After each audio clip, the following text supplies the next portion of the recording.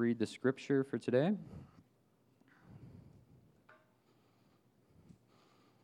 So it's an interesting story. It's a bit of a longer one.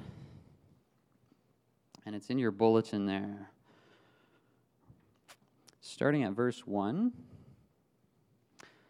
Sometime later, when King Ahasuerus' rage had cooled down, he remembered Vashti, what she had done and what was decided against her. The king's personal attendants suggested, "Let a search be made for beautiful young virgins for the king. Let the king appoint commissioners in each province of his kingdom, so that they may gather all the beautiful young virgins to the harem at the fortress of Susa. Put them under the supervision of Hegai, the king's eunuch, keeper of the women, and give them the required beauty treatments. Then the young woman who pleases the king will become queen instead of Vashti." This suggestion pleased the king, and he did accordingly. In the fortress of Susa, there was a Jewish man named Mordecai, son of Jair, son of Shimei, son of Kish, a Benjaminite. He had been taken into exile from Jerusalem with other captives when King Nebuchadnezzar of Babylon took King Jeconiah of Judea into exile. Mordecai was the legal guardian of his cousin Hadassah, that is, Esther, because she had no father or mother. The young woman had a beautiful figure and was extremely good-looking. When her father and mother died, Mordecai had adopted her as his own daughter. When the king's command and edict became public knowledge, and when many young women were gathered at the fortress of Susa under Hagai's supervision, Esther was taken to the palace into the supervision of Hegai, keeper of the women. The young woman pleased him and gained his favor, so that he accelerated the process of the beauty treatments and the special diet that she received. He assigned 7 hand-picked female servants to her from the palace and transferred her and her servants to the harem's best quarters.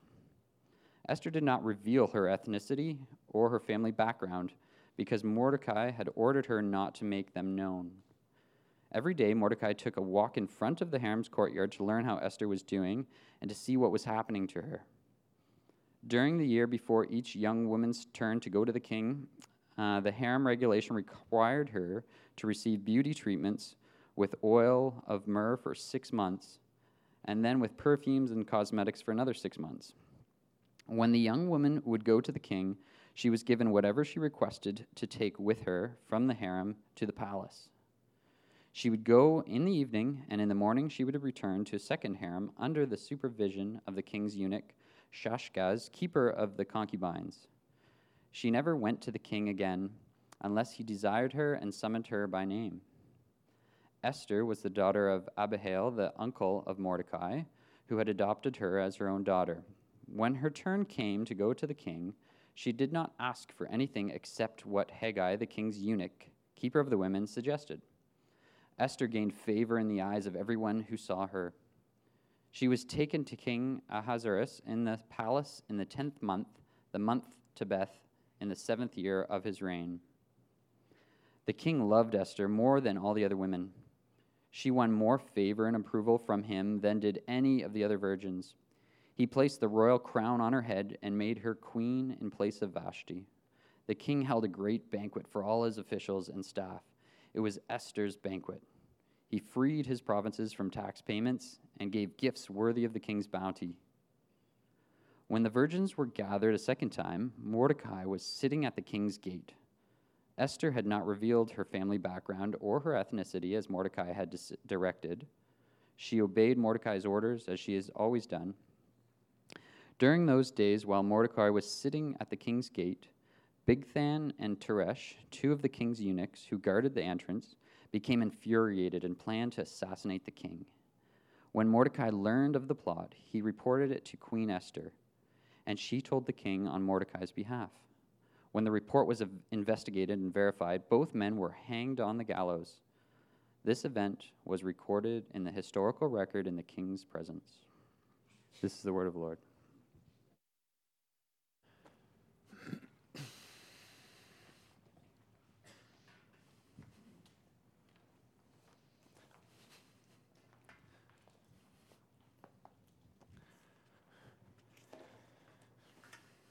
Thank you, Matt, for reading. And that was a long passage with a lot of unfamiliar words. You did very well. Appreciate it very much. We are going to spend a few weeks together in the book of Esther. And just two things before we start. One is we always, if possible, take the opportunity to receive questions at the end of the message, at the end of the sermon here in Grace Valley. And if you would like to ask a question, but you don't want to stand up or raise your hand in front of everybody, you can text me. My phone number is right there in the bulletin. You can do that at the end of the message. So keep that in mind as you're listening to the message. If there are things that pop up, you can jot them down. The second thing is, we're doing 4 weeks on the book of Esther together, and the book of Esther itself is 10 chapters long, which means that we are not going to be going verse by verse through the book of Esther. We're going to be looking at broad themes in the book of Esther, and if you're not familiar with the story of Esther, I strongly encourage you to take some time over the next month to read through it. And that will help you understand where we're going with the messages, what the point of them is, etc., because you'll have a good understanding of the story as a whole. So, for example, this morning we're going to be looking at chapters 1 and 2, but we only read chapter 2. So it would be good for... Hey, Jamie, welcome back. Jamie's back, everyone, after 9 weeks in England. All right. Sorry about that. So we're going to be looking at this together, and if you can know the whole story, that will help. So as I mentioned, new series, 4 weeks on the book of Esther. Why Esther? Why now? 2 good questions. First of all, summertime is the time for, the summer blockbuster movie. Spider-Man, Dunkirk, there's another Planet of the Apes coming out over the summer. It's the time when you go to those movies that are like grand epic dramas, or action films. And Esther is that kind of story. The book of Esther fits summer really, really well because it's a book full of intrigue and conspiracy theories and plots against the king and all this kind of stuff. And it's an epic story of a wicked man trying to destroy a people. And it's a story of pride coming before the fall. And there's all kinds of grand themes in the book of Esther. And summertime's a great time to study that kind of thing. So that's one reason. But more important reason is that the book of Esther remains remarkably relevant for today's context in which we live.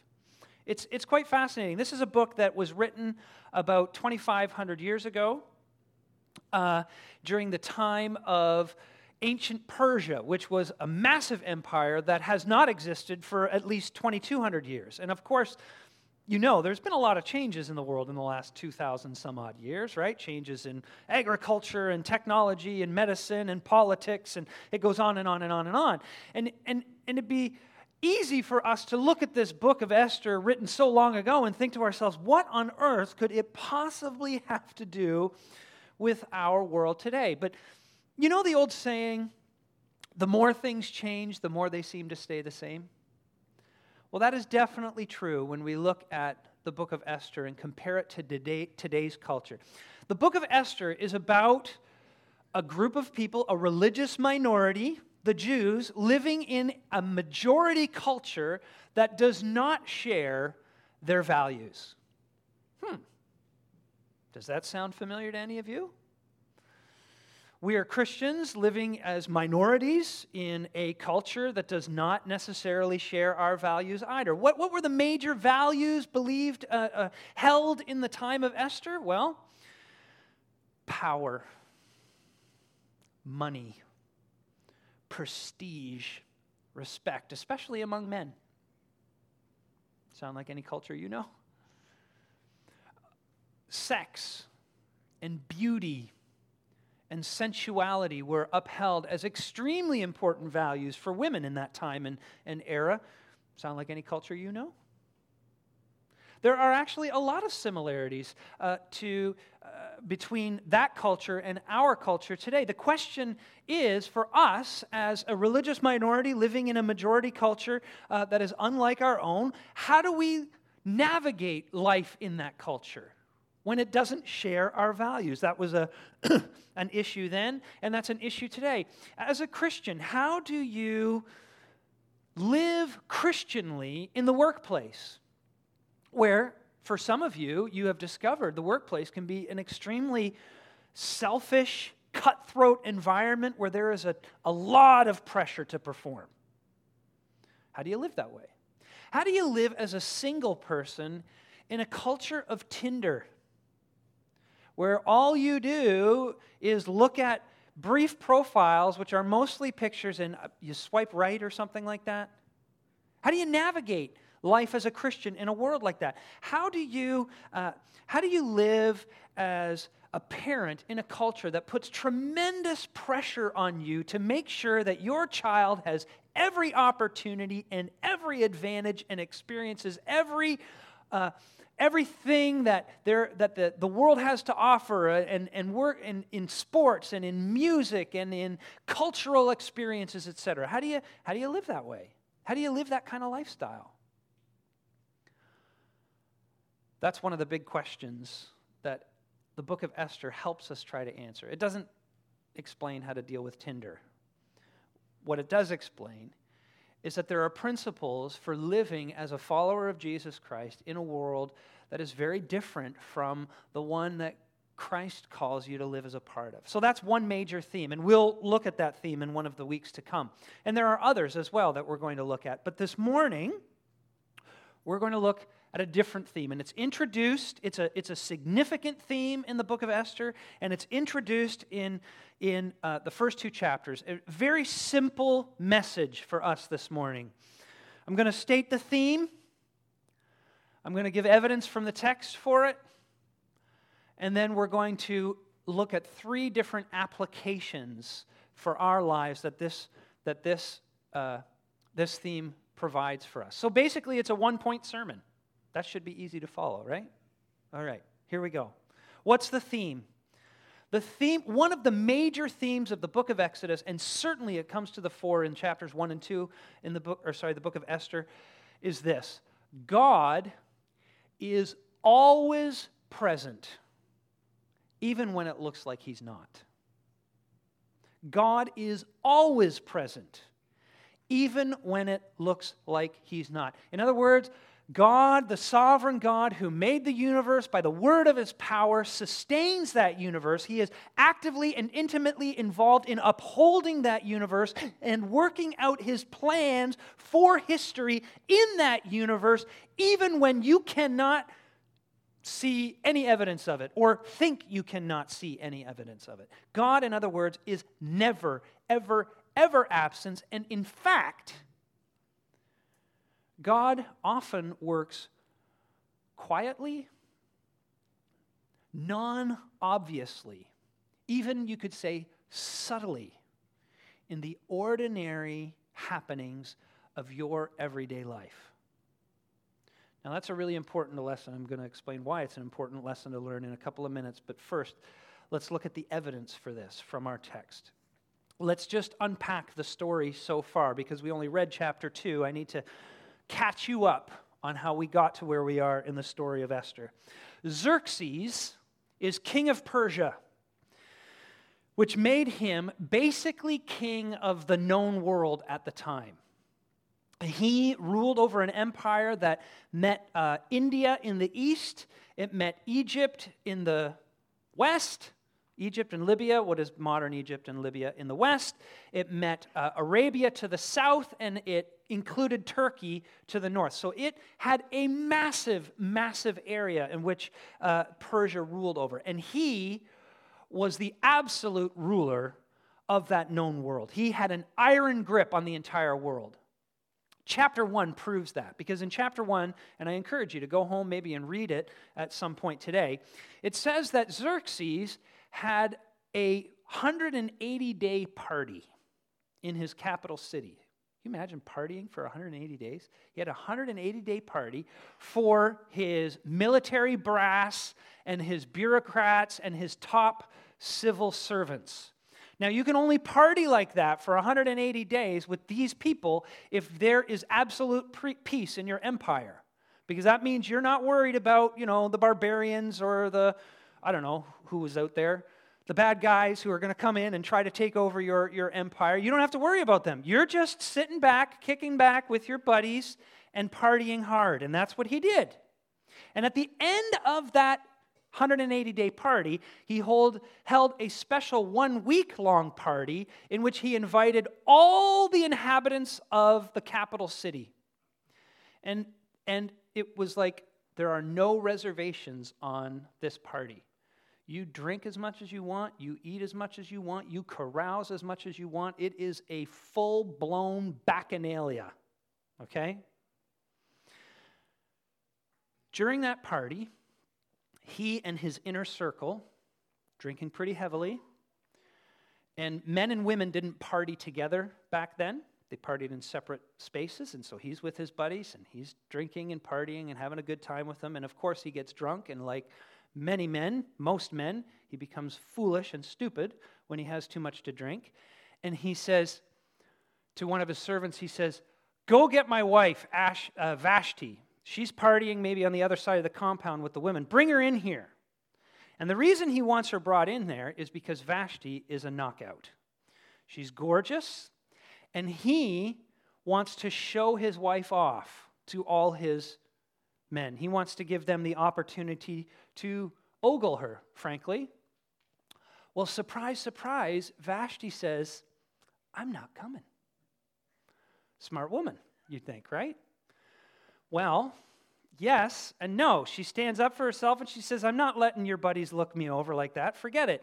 But as a result, she has broken the rule of the emperor of the known world at the time, and she is banished from the kingdom. And because she's banished from the kingdom, a new queen is needed. Well, what do? Well, of course, you hold a Miss Universe pageant. And that's essentially what he did. He sent the call out for all the beautiful young virgins throughout the empire to be brought to the capital city so that he could look them over and choose his next queen. Now, they didn't have a choice. These are girls ages around 15 to 20 years old, single virgins, and they were brought there, and they didn't have a choice. And they spent a year in training, beautification training, I guess, beauty training, all for one night with the king. And everything, their entire future depended on that one night with the king, because there were 4 basic possibilities that would come out of it. One is you'd have your one night with the king, and he was not interested in you, and off he would send you to the concubines, and he would never call on you again. And you led a life where you had no relationships with a man or anything. You never had any children. You basically lived in a compound until you died. It was horrible. Second option was he liked you a little bit, and he sent you into the compound, but every now and then, occasionally, he would call you back to spend some time with him, but there was absolutely no relationship, of course. It was just purely sexual. Third option was that he liked you a fair bit, and he made you one of his wives, which meant that you spent time at the court, and potentially you had children for him that would live lives in the court, and so that was a little bit better. And then, of course, the big one, number 4, the ultimate was he made you queen. He made you his consort. Okay, those were the 4 options. The story introduces us to a woman by the name of Esther. Esther is a Jewish orphan girl who's being raised by her cousin Mordecai. He has told her to hide her Jewishness and don't admit that she's ethnically or religiously Jewish, although there's some question over how religiously Jewish she was, especially given how she behaves. But certainly hide her ethnic Jewishness. But the long and the short of it is, this is a young woman who is drop-dead gorgeous. And she's smart. She's smart because when she spends her time that year in beautification training, she listens very, very carefully to Haggai, who is the the right-hand man to the king in this area, and he keeps saying, well, this is what the king likes, and this is what the king expects, and she listens very carefully, and she only does whatever he tells her, so that when she goes into the king, she blows the king away, and he says, you're the one, you're going to be my queen. Now that's the story so far, and it's quite a remarkable story, isn't it? It's kind of a, dare I say, a rags to riches story. This woman is a Jewish orphan girl who goes from next to nothing in one night, and she becomes the queen of the empire, the queen of the most the consort of the most powerful man in the world. But here's what's strange. This is in the Bible. And there's lots of strange stories in the Bible, but what makes this one strange for being in the Bible is the fact that nowhere in this story is there a single mention of God. Nowhere. And maybe you're thinking, well, you know, we're in chapter 2, there's 10 chapters to the story, maybe if we keep reading, God shows up. Nope. Nothing. Nada. There's no prayer. There's no visions, there's no prophecies, there's no miracles, there's virtually no religion in this story at all. God seems entirely absent. And what makes it especially strange is when you do start reading the rest of the story, and I'm not giving it totally away, but you discover that the Jews themselves are in physical danger. That there is a member of, and I won't give it away who it is yet or anything, but there's a member of Xerxes' bureaucracy, a member of his government, who has a hate-on for Mordecai, and as a result, a hate-on for all the Jews, and he wants to wipe them out. He wants to commit genocide. Now, if you know your Bibles well, there's something familiar about that. Because there was a great leader many, many centuries before who seemed to want to wipe out the Jews or at least limit their growth and their strength, and that guy's name was Pharaoh of Egypt. And what happened in that story? The people cried out to God, and he heard their plight, and he remembered his covenant with Abraham that he was going to keep these people and protect them, and through them he was going to incubate the king of the universe who was going to come to save his people from their sins. And so what does he do? He attacks Pharaoh on behalf of his people with plagues, and he rescues them with a mighty outstretched arm, Scripture says. He takes them out of Egypt, and he parts the Red Sea, and they walk through it, and then Pharaoh tries to follow, and of course the Red Sea closes again, and the horse and rider fall into the sea. And God, with a mighty hand and an outstretched arm, through a miraculous work, saves his people, right? God is present. And he's oh so obviously present to help his people in time of need. But here, God doesn't seem to be present.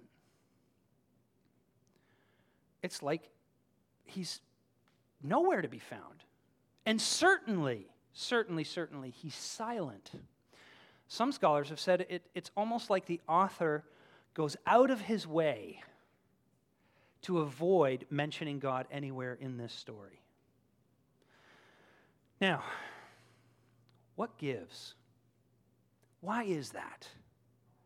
Is it just like, did the author, and they all lived happily ever after, the end, whew, this is a great story, and then he flipped through it and he went, oh, big, epic fail. I was supposed to talk about God and I forgot.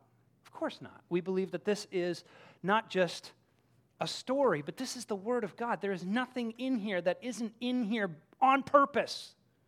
There's a reason for it, and there's even a reason for the absence of things. As you continue to read the story, and as you read it very, very carefully, what you seem to discover is there's a lot of coincidences in the book of Esther. Tons of them, one after the other. All these small little things that happen in order to make sure the story works. So, for example, just in what we've read and what we've learned about this morning, the king gets really, really drunk. If he hadn't gotten really, really drunk, would he have really made that stupid idea, that suggestion of bringing Vashti in to be looked at by his friends? Probably not. And if he hadn't done that, Vashti wouldn't have said no, and then there wouldn't have been an opening for the queen. What if Esther was not drop-dead gorgeous? Good thing she is, or she wouldn't have been queen. Or how about this? We read about this in our text. Mordecai, Esther were part of Jewish families that had been exiled from Palestine to Babylon. King Nebuchadnezzar had taken them to Babylon. Persia conquers Babylon. And that King Cyrus, who conquered Nebuchadnezzar and made Persia the empire of the day, allowed the Jews to return to Jerusalem. But apparently Mordecai and Esther's family didn't go. They probably should have. But they didn't, and it's a good thing they didn't. Because otherwise Esther wouldn't have been there to be able to become queen, to be able to help save God's people in a time of need. And later on, of course, you just read at the end of this story that Mordecai, he's walking by the gates, and two of the king's kind of closest advisors, these were eunuchs, so the kings, I won't get into the details why so much, but the kings always like to have eunuchs closest to them because they could only trust eunuchs with the women in their lives, if you understand what I mean. And these eunuchs were very close to the king, and Mordecai walks by and he uncovers a plot against them. And so Mordecai decides to tell the king through Queen Esther about this plot.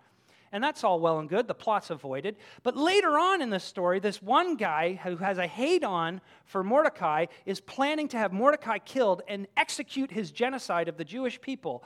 But the night before he's going to do that, the king is staying up late. He can't sleep. And he says, I need a way to fall asleep. Oh, I got an idea. I'll read the history of the Persian Empire, because I guess that's really boring and it puts you to sleep.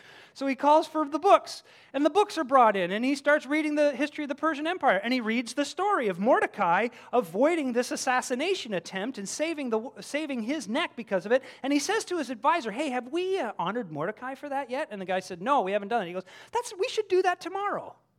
Oh, okay, we'll do that tomorrow. And the plot to kill all the Jews is torpedoed by this seemingly random event. Now maybe you're saying, well, yeah, they're all coincidences to tell a good story. Drunken king, can't sleep, Esther's beautiful. It's all part of the plan. And the answer is, yeah. That's the point. See, Christian friends, listen, we have a tendency to think that the silence of God equals the absence of God. We have a tendency to believe that the hiddenness of God must mean the abandonment of God. We cry out, where are you? And non-Christian friends, as you look back on your life and you think of all these funny coincidences that have put you in different places at different times, and you think to yourself, I don't know how this happens. I'm living in a random universe with no rhyme or reason to it, but somehow I end up here like this. Wow, isn't that amazing? And the book of Esther is telling you, no, it's not. Well, okay, it is. It's amazing, but it's not a coincidence. You being here, whether you're a believer or not, and whether you believe what I'm saying or not, is not a coincidence. There are no coincidences.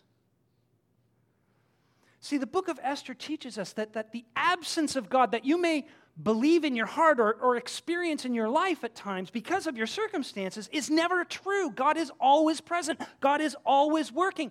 Our problem is that we don't see it. Our eyes aren't open to see it because, frankly, whether you're spiritual or not, whether you're a believer or not, you live the vast majority of your life in one dimension. Don't you admit that? You're just living on one dimension. There's a whole spiritual world behind the stuff that you see, but you're not seeing it because you're not aware of it. You're not cognizant of it. Look. The seminal event in the history of the universe happened 2,000 years ago when a man named Jesus, who claimed to be the Son of God, was arrested and tried and hung on a cross. And all his followers who had followed him for 3 years and who had thought, here's the one, he's finally the one, we've got the one, look at what he does, the miracles he performs, look at how he teaches, and the wisdom that just blows our minds, this has got to be the one. They stood there and they looked at this cross and they thought to themselves, my dreams are shattered, my hopes are all gone. If God ever seemed absent, now is that moment. Even the sun was blocked, friends. It was like God had abandoned not just Jesus or his people, but he had abandoned the entire creation. And yet, what were they witnessing? They were witnessing God dealing definitively with sin, with our sin, with our rebellion against him. And it looked to everybody like God was not there, but he was never more present. Now there's that's the evidence. I want to give you 3 applications. What does it mean to say God is never absent, God is always present? How can that be of any use to you? Well, first of all, my prayer is it would be of tremendous comfort to you when you suffer. I admit I have not suffered a ton in my life. I've had moments of suffering. I've had moments of deep suffering. Some of you are far more familiar with this than I am. But something you do know is that very often the pain of our suffering clouds our vision. It makes it hard for us to see much of anything else because the lens through which we are looking at everything in life and everything in the world is the lens of our suffering, of that circumstance, of that issue, of that problem. And if you've ever suffered, perhaps it's over a health concern. Maybe you're waiting for the doctor's news, or if you've suffered over the precariousness of your employment or your business, or you've suffered over a relationship that you think might go south, or you're suffering over seeing a child that is walking away from God, and you plead with him to draw them back to himself. Everything that you try to do, everything you try to think about that doesn't have anything to do with that specific suffering that you're dealing with, it's clouded by the suffering. It becomes an obsession. It takes over. It rules you. And you may think to yourself, like, God, where are you? I'm suffering here. Where are you? And you don't have to be, this isn't just a problem for your so-called weak Christians. King David, checkered history, of course, but nobody would question whether David loved God. He wrote Psalm 13, and the opening line to the psalm is, "How long, O Lord, will you forget me forever? How long will you hide your face from me? How long must I take counsel in my soul and have sorrow in my heart all the day? How long shall my enemy be exalted over me?" And the gospel is this. Because Jesus Christ, God's Son, was abandoned to hell for your sake and my sake and punished in our place for your sake and for my sake, you can be assured that you are never abandoned. Never, never, never, never. The Apostle Paul in Romans 8, he pens one of the most beautiful passages in all of Scripture, probably familiar to very many of you who have suffered, when he says this, "Who shall separate us from the love of Christ? Shall tribulation or distress or persecution or famine or nakedness or danger or sword? As it is written, for your sake we are being killed, and all day long we are regarded as sheep to be slaughtered." No. No, Paul says, in all these things we are more than conquerors through him who loved us. For I am sure that neither death nor life, neither angels, nor rulers, nor things present, nor things to come, nor powers, nor height, nor depth, nor anything else in all creation will be able to separate us from the love of God that is in Christ Jesus our Lord.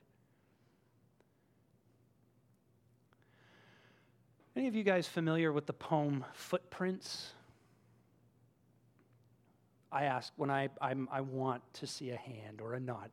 Okay, thank you. Well, because otherwise, then why would I bring it up if nobody's heard of it? I mean, it's not Shakespeare, right? Okay, it's not the greatest poetry in the world, I admit. But the sentiment is beautiful, and the point of it is important. Listen to what it says in Footprints. One night, I dreamed a dream. As I was walking along the beach with my Lord, across the dark sky flashed scenes from my life. For each scene, I noticed two sets of footprints in the sand, one belonging to me and one to my Lord.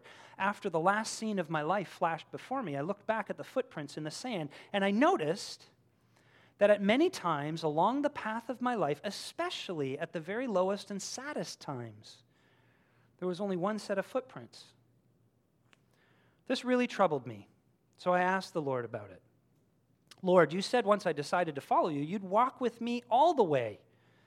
But I noticed that during the saddest and most troublesome times of my life, there was only one set of footprints. I don't understand why. When I needed you the most, you would leave me. He whispered, my precious child, I love you. I will never leave you. Never, ever will I leave you during your trials and testings. When you saw only one set of footprints, it was then that I carried you.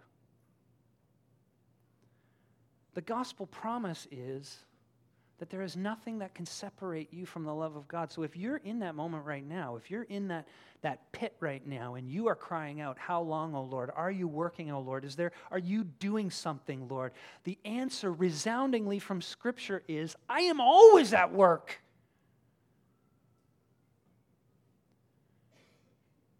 And I have guaranteed that.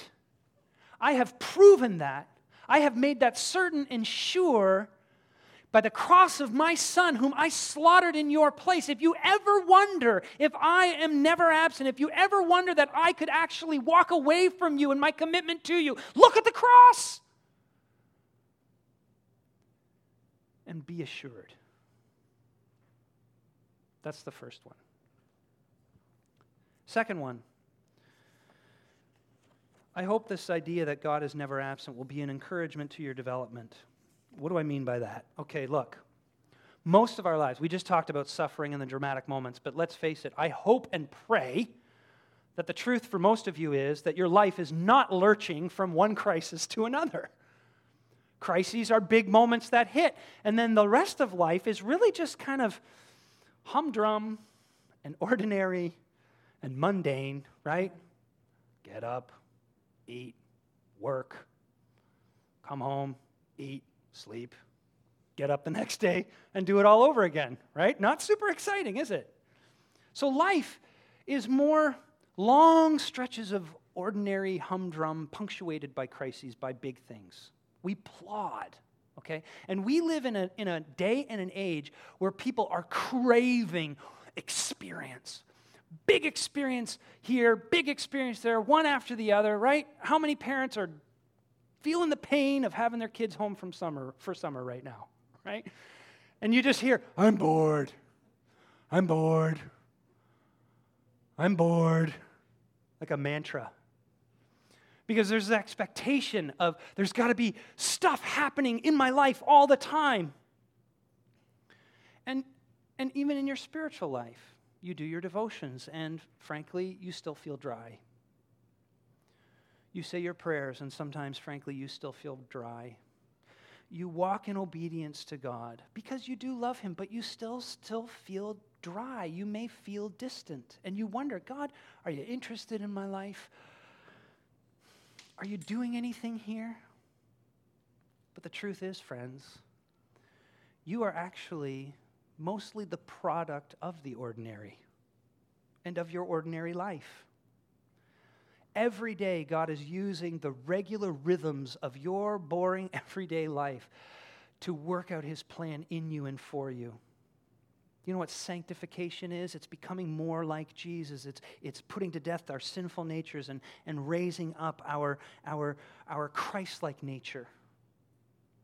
And every time, parents, that you are choosing patience with your child who is irritating you rather than outburst, God is sanctifying you. Kids who are working for the summer now, you're getting up, that alarm clock goes at 6:15, 6:30 or whatever, and you're like, bam, get up, go to work. Every time you get up and you go to work and you are just faithful at your job, God is shaping you. He's raising you up into men and women of integrity and who are dependable. Spouses, every time you choose to overlook an offense from your spouse and love them rather than complain about them, God is using that to shape you. He is always present in the daily grind of your living. And then thirdly, I don't know, what did I put here? About your life experiences. I just could not come up with a phrase that works. So now I'm working with the significance of your life. Maybe the point is better than the summary. I hope so. If God is always present and he is always working on a plan in your life and a plan for the cosmos, this is what that means for your specific little life. It means that nothing about your life is trivial. Nothing about your life is trivial. Look, most of us, we lead pretty unremarkable lives, right? We're not inventing the next greatest app or finding a cure for a disease or breaking some sporting record or building some new multi-hundred-million-dollar company or something, and people are like, whoa, they're amazing, and they're famous. We're just regular people. We're boring, right? We're boring. I see your Facebook. No. And you may think to yourself, like, what impact am I having? What does it matter? Like, what does my life matter? You have no idea of the significance of your life. Esther was just some good-looking orphan living in this big, massive empire. She didn't know nothing from nothing. And God used her profoundly and mightily. And you know what? You may not be raised up like Esther was. You may remain sort of insignificant in the eyes of the world, but that doesn't mean you're insignificant because God is at work in and through all of us, creating a legacy, putting together a tapestry of his plan to redeem the cosmos of which you are an integral part, whether you believe it or not. If he's ever present, it's true. Peter Kreeft, some of you have heard of, he's a philosopher. He tells this great story to get this point across. He talks about, do you know the story of Joseph and Potiphar's wife? Joseph was a servant in Potiphar's household. Potiphar's wife finds him kind of attractive. She hits on him, and he freaks out, and he turns and runs away, but he leaves his robe behind. And she uses that robe as evidence against him in order to put him in jail and make his life miserable, etc. But anyhow, this is how Peter Kreeft writes it. He says, if one Egyptian tailor hadn't cheated on the threads of Joseph's mantle, Potiphar's wife would never have been able to tear it. Presented as evidence to Potiphar that Joseph attacked her, gotten him thrown in prison, and let him be in a position to interpret Pharaoh's dream, win his confidence, advise him to store 7 years of grain, save his family and the 70 original Jews from whom Jesus came. We owe our salvation to a cheap Egyptian tailor. The point is, your life matters. Everything matters. When you're 50 and you're looking back on your life and you're wondering, what have I done? Remember, your life matters, what you have done, even if it's just been a faithful employee for the same company for 30 years. It's huge. I have a pastor friend who he and I are beginning some accountability stuff. And we were just talking the other day about the number of pastors we've heard of who have had a major moral failure and have lost their ministries as a result and done tremendous damage in their communities as a result. And we were both saying, there was a time where building a big church would have been really awesome, ambitious. You want to do all kinds of amazing stuff. And now we're both like, I just want to get to the end and have been faithful. I just want to get to the end and have you people say, you know what? He was a good husband and a good father. And he loved us. Maybe you're 70 and you're retired and you're like, what am I supposed to do now? My body doesn't hardly work anymore. I hope it still works at 70, but who knows? What use has God got for me now? The promise of Scripture is that everything matters. The world says be famous. God says be faithful, because I am at work. Let's pray. Thank you, Father, for your faithfulness to us. Thank you for what you have done in and through Jesus Christ to make us your children and to make our lives meaningful. Thank you that even when it looks like you are hard to find, you are ever present. Thank you. We don't deserve it, but we receive it with deep gratitude. In Jesus' name, amen.